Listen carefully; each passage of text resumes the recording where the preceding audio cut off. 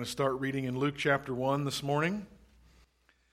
Now in the 6th month, the angel Gabriel was sent by God to a city of Galilee named Nazareth, to a virgin betrothed to a man whose name was Joseph of the house of David. The virgin's name was Mary, and having come in, the angel said to her, "Rejoice, highly favored one, the Lord is with you. Blessed are you among women." But when she saw him, she was troubled at his saying, and considered what manner of greeting this was. And when the angel said to her, "Do not be afraid, Mary, for you have found favor with God. And behold, you will conceive in your womb and bring forth a son, and shall call his name Jesus. He will be great, and will be called the Son of the Highest. And the Lord God will give him the throne of his father David, and he will reign over the house of Jacob forever, and of his kingdom there will be no end." Then Mary said to the angel, "How can this be, since I do not know a man?" And the angel answered and said to her, "The Holy Spirit will come upon you, and the power of the Highest will overshadow you. Therefore also that Holy One who is to be born will be called the Son of God. Now indeed Elizabeth your relative has also conceived a son in her old age, and this is now the 6th month for her who was called barren. For with God nothing will be impossible." And then Mary said, "Behold the maidservant of the Lord, let it be to me according to your word." And the angel departed from her. This is the story of the virgin who conceived a child and gave birth. We hear this story every year at this time, and I know it's very familiar. Maybe you are aware that there are some people who consider themselves Christians who don't believe in the virgin birth. They actually don't believe in most of the miracles that are in Scripture. They say they're Christians, but they're too modern and sophisticated to believe that spiritual stuff. Well, I've been talking to you for most of this year about having a spiritual worldview and a spiritual faith, and we don't need to change anything to talk about the Christmas story because it is very spiritual. There's a lot of really wild spiritual stuff that happens in these 9 months leading up to the Christmas story, or the nativity, or the virgin birth, or whatever. It's shocking to me that 73% of Americans as a whole believe Jesus was born to a virgin mother. That includes non-Christians as well. That's pretty amazing. 87% of Protestants and 86% of Catholics, but 32% of people who say they have no religion affiliation whatsoever still would say, "Yes, I believe Jesus was born to a virgin mother." That's amazing. Despite all of our problems and our rotting culture, maybe there is a historical core of godliness in America yet. People have just take Christianity for granted. No matter how they behave, there's something there when people who say they're not Christians say, "Yes, I believe Jesus was born to a virgin." Because that's quite a claim, you know. That's a pretty serious claim. That's right up there with resurrection from the dead. Okay? But the really tragically sad thing is that there are less clergy. That means pastors, ministers, priests, preachers. There are less clergy that believe in the virgin birth than the people in the seats. Between 50 and 75%, depending on the group, the Methodists being the highest percentage, 50 to 75% of the clergy in the Episcopal, Presbyterian, and Methodist Church do not believe in the virgin birth. And in 25% of Catholic priests. How could you be Catholic and not be impressed with Mary?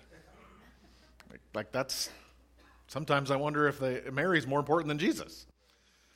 One minister says this is a quote, "Too much serious stuff is going on in the world for people in my position," this is a minister speaking, "Too much serious stuff is going on in the world for people in my position to risk the possibility of sounding remote or irrelevant.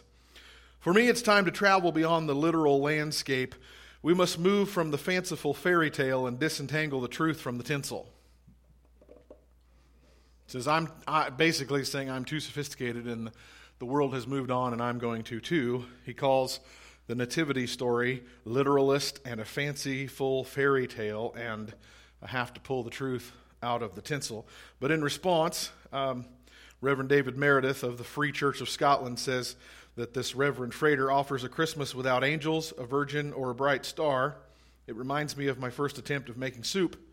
It looked okay at first, but after 10 hours of boiling, it had zero nutritional value." So this virginless nativity is an inert, gelatinous, non-offensive blob of niceness. Non-belief like this is the reason hundreds of churches in Scotland are hung with for sale signs. That's a quote from Reverend David Meredith. But there's a Reverend John Spong, who's an Episcopal bishop in New Jersey. He writes, "The miracle stories of the New Testament can no longer be interpreted in a post-Newtonian world as supernatural events performed by an incarnate deity." This guy is the leader of the church, of the Episcopal Church for the entire state of New Jersey.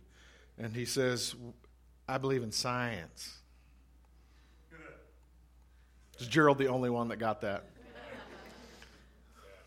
We can no longer interpret miracle stories as supernatural events performed by an incarnate deity.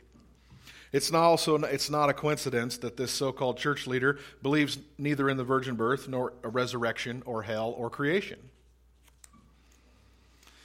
To these so-called ministers who have decided not to believe in the virgin birth, I would say, you can't not believe what has been Orthodox Christianity for 2,000 years and call yourself a Christian.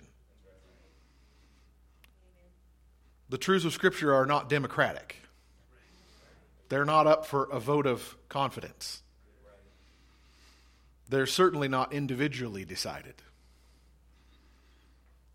You and I must decide whether we align ourselves with them or not.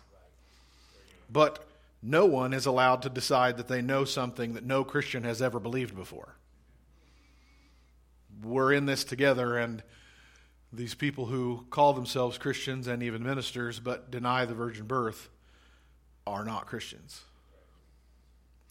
1 Corinthians 2:14, "The man without the Spirit does not accept the things that come from the Spirit of God, for they are foolishness to him, and he cannot understand them because they are spiritually discerned." It's ironic that unspiritual people call us fools and blind, but Jesus and Paul said it's actually those without faith that can't see. We can't cherry pick stories or truths out of the Bible. Thomas Jefferson tried that. He wrote a book called The Philosophy and Morals of Jesus Christ, and he literally used scissors to cut the pages out of the Bible, and he removed every miracle and every claim of deity regarding Jesus and left the rest of it. That is the most Pharisee thing he could do, because all he's left with is rules and morals without the supernatural or any deity. Do you see that? We can't cherry pick stories and truths out of the Bible. It's a whole self-contained package that relies on every word, every sentence, or the entire book unravels. But apparently, there are some people who trip over the virgin birth.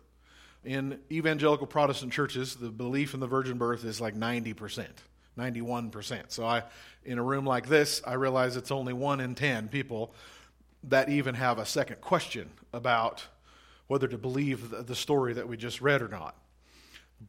But I want to talk to you who have questions. Those of you who don't, you can just help me out. Because I do realize that God did it is quite a claim for an unmarried pregnant girl to make. It's preposterous. It really is. It's to tell her fiance and her family, God did it, is ludicrous. Unless it's true. Ben Witherington, a professor of New Testament at Asbury Theological Seminary, says that the story is so preposterous that it has to be true. Because you wouldn't make that claim unless it was true. He said, why would anyone wanting to create a new religion craft such a far-fetched story? Matthew and Luke feel compelled to tell us the story because they are utterly convinced that that's how it happened. Nobody would believe them unless there was clear, compelling evidence that it actually happened. If you just want nice metaphors that would not raise anyone's hackles, this is not the story you would come up with. If we want people to worship Jesus without an offensive requirement for faith, then this is not the story. It is a very extreme claim, and Joseph doubted it. And even Mary asked, how's that going to happen? Since I don't know a man. Even Mary, the woman to whom it happened, tripped over the statement at first. And totally understandably so. But if we deny the virgin birth, if Mary was not an actual physical virgin, if Joseph or some other man was Jesus' earthly father, then we're accusing Mary of lying, and we're accusing Joseph of lying, we're accusing Luke and Matthew of lying, we're accusing God of lying. And you reject the Bible as perfectly factually true, and you remove any spiritual reality and spiritual life from the story. And you don't end up with a nice, cozy, meaningful religious story. You end up with a betrayal. Because God said it happened this way, but then you don't believe it. In lack of faith, you're being betrayed by God, actually. Gary Burge, professor at Wheaton College, said to remove the miraculous from Christmas is to remove the central story of Christianity. It would dismantle the very center of Christian thought and take away the keystone on the arch of Christian theology. In Jesus, we don't have a prophet who simply speaks as a human being about God. We have the Son of God who presents the Father to us. It's a huge difference. Absolutely huge. Still quoting Professor Burge. Put in jeopardy the virgin birth, and Christianity simply becomes a human gesture instead of a divine revelation. If Jesus was not virgin born, then he was not the Son of God. If he was not the Son of God, then he's just another crucified man. And he's not the sacrifice that would redeem the sins of the world. So if we deny the virgin birth, if Mary was not actual physical virgin, if Joseph or some other man was Jesus' earthly father, then Jesus is not God. If Mary's lying, then the entire Bible unravels, and none of it's true, and don't believe any of it.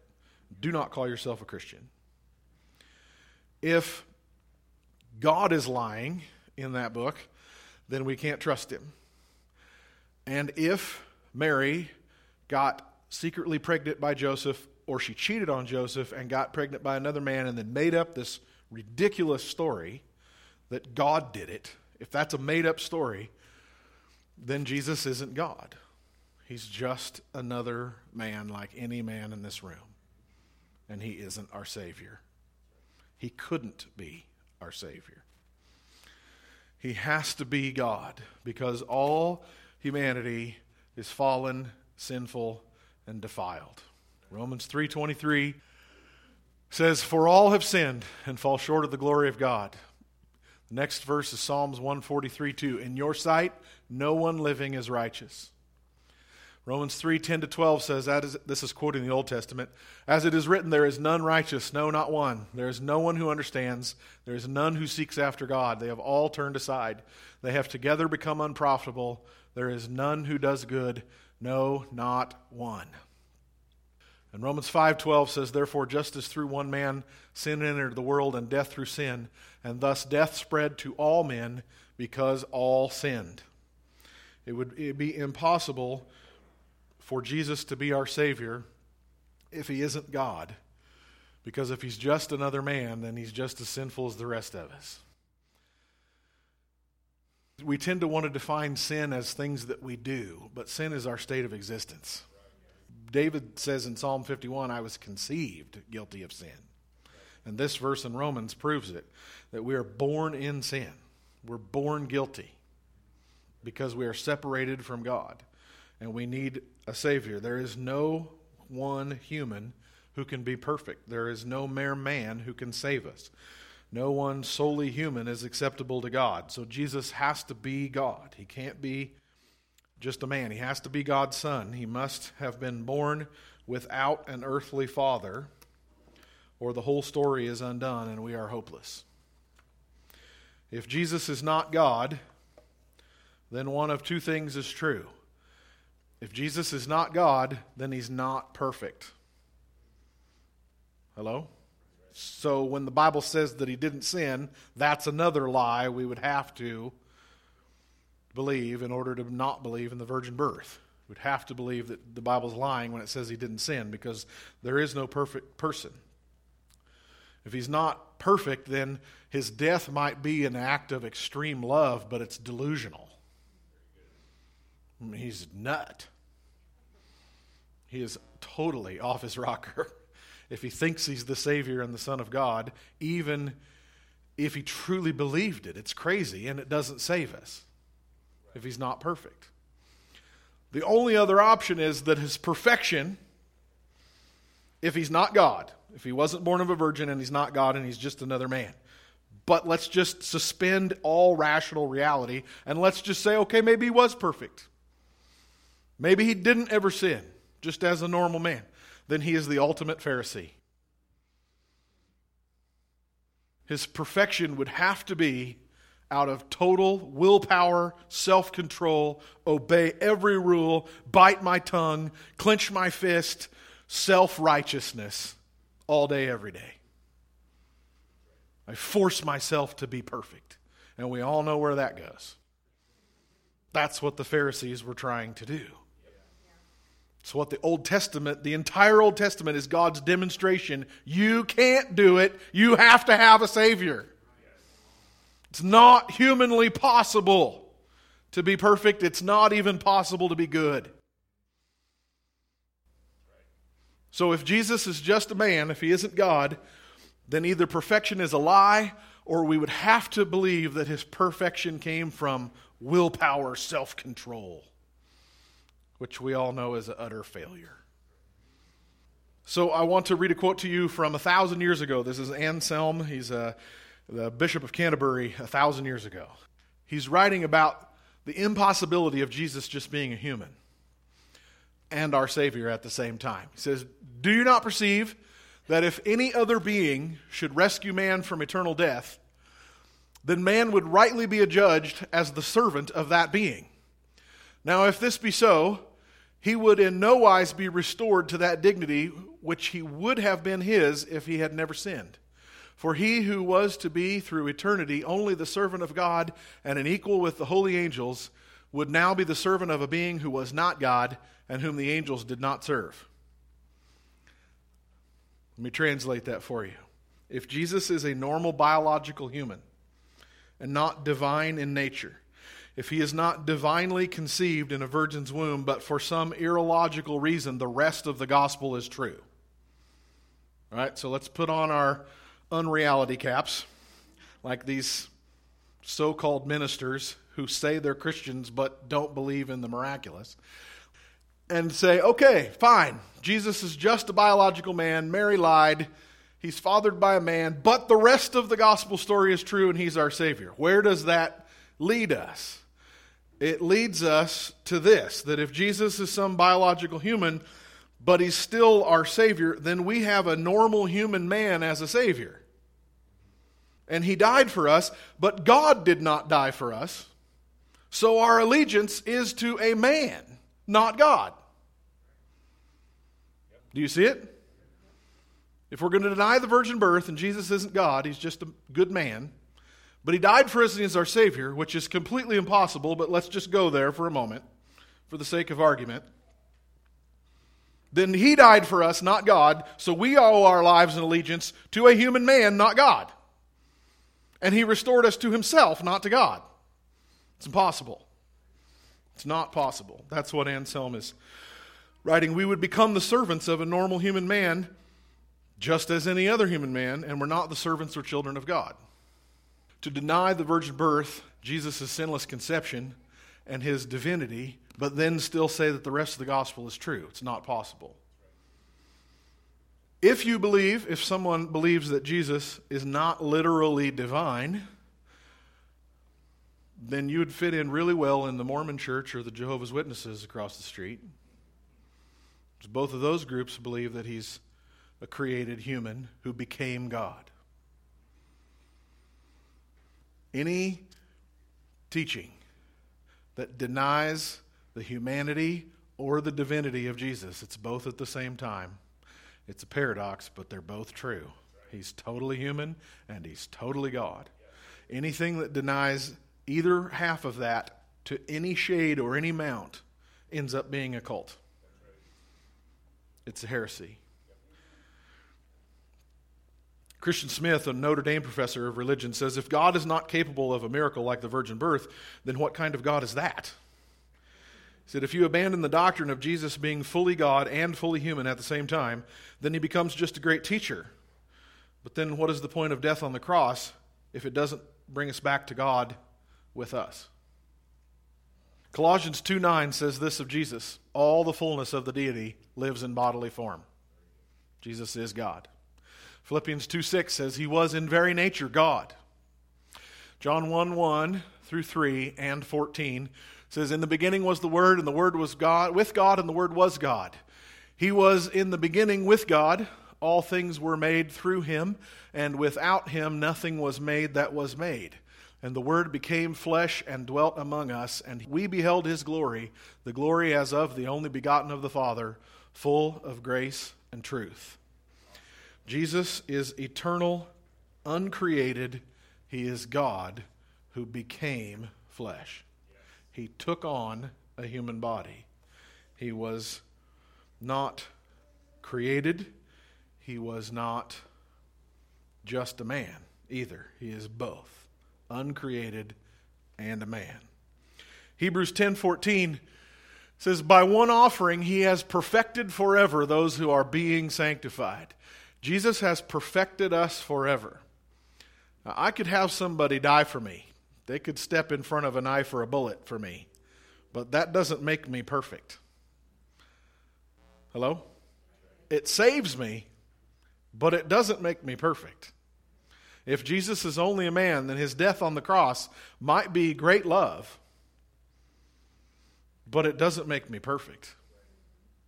He has perfected us forever because his life, his sacrifice, his blood was perfect. Unlike any of ours. He's not just our Savior, he's our perfecter, and no human man can do that. Jesus Christ was indeed born of a virgin, conceived by the Holy Spirit, begotten by God, not an earthly man.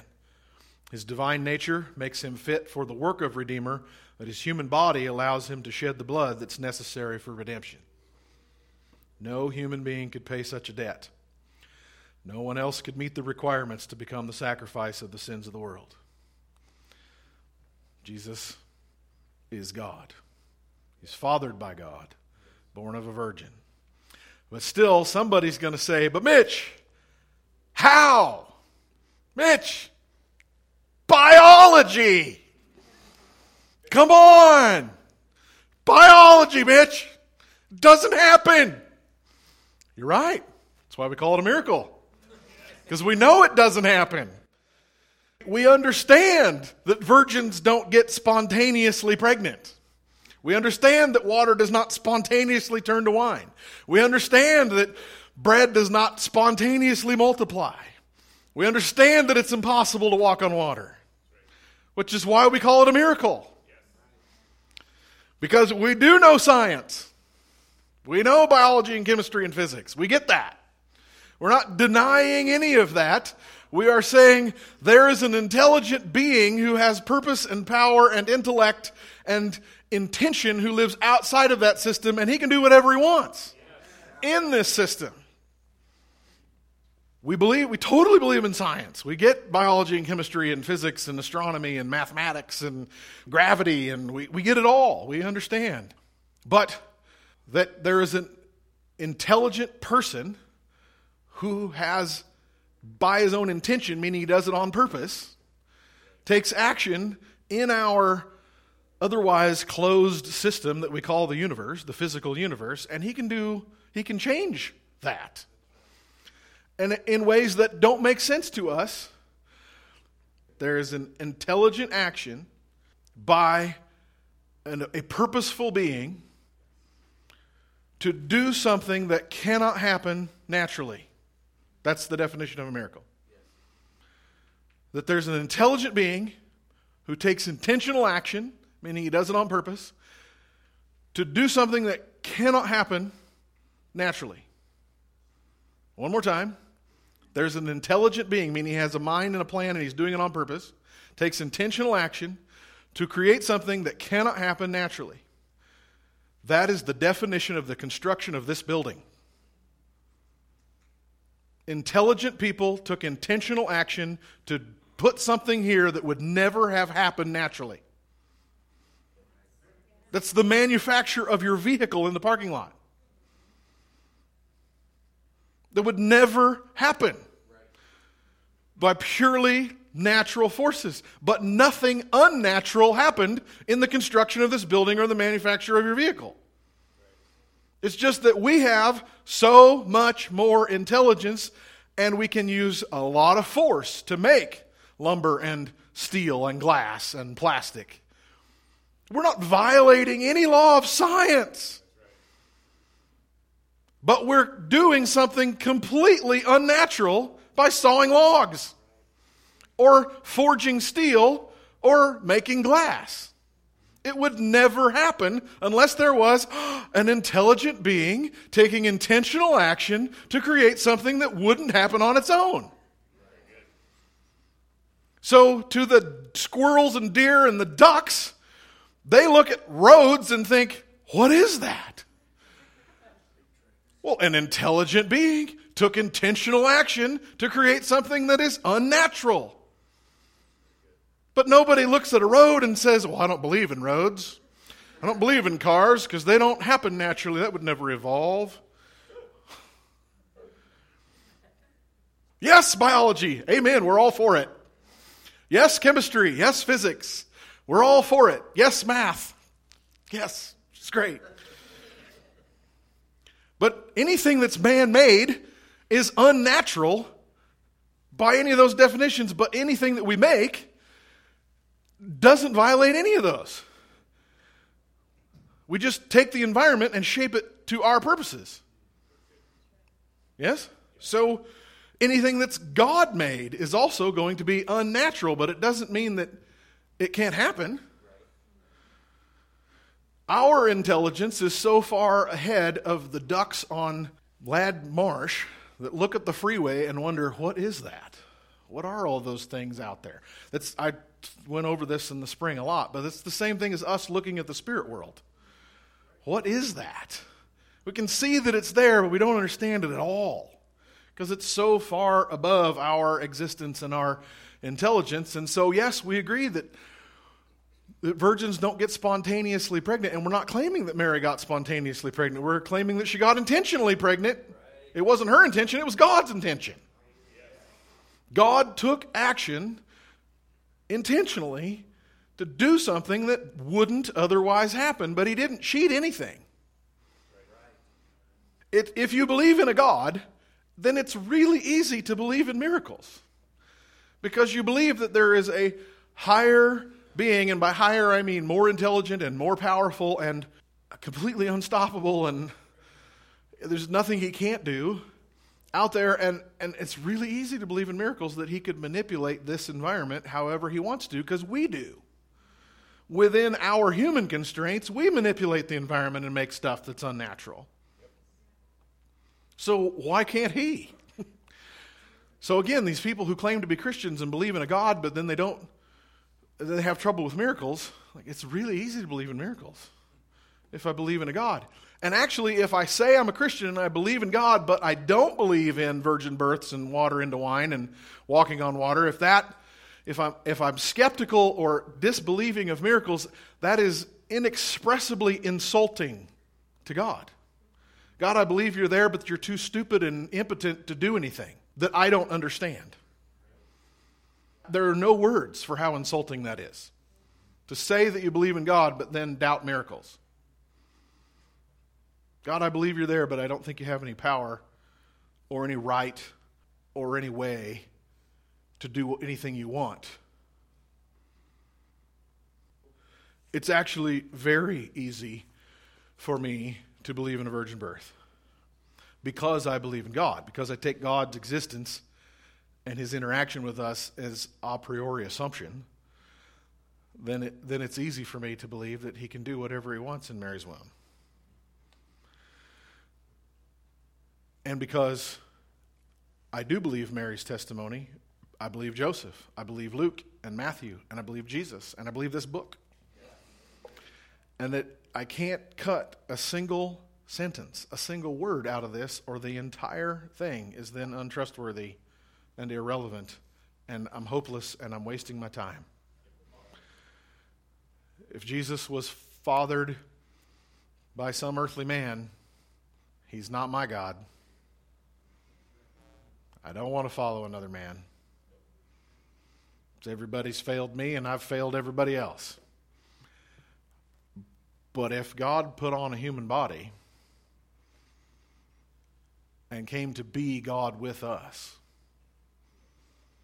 if he loved me enough to put on flesh to show me who God is, to die for my sins, and then raise from the dead to defeat death ahead of me so that I can follow him through, I'm going to follow that man. Because that's God.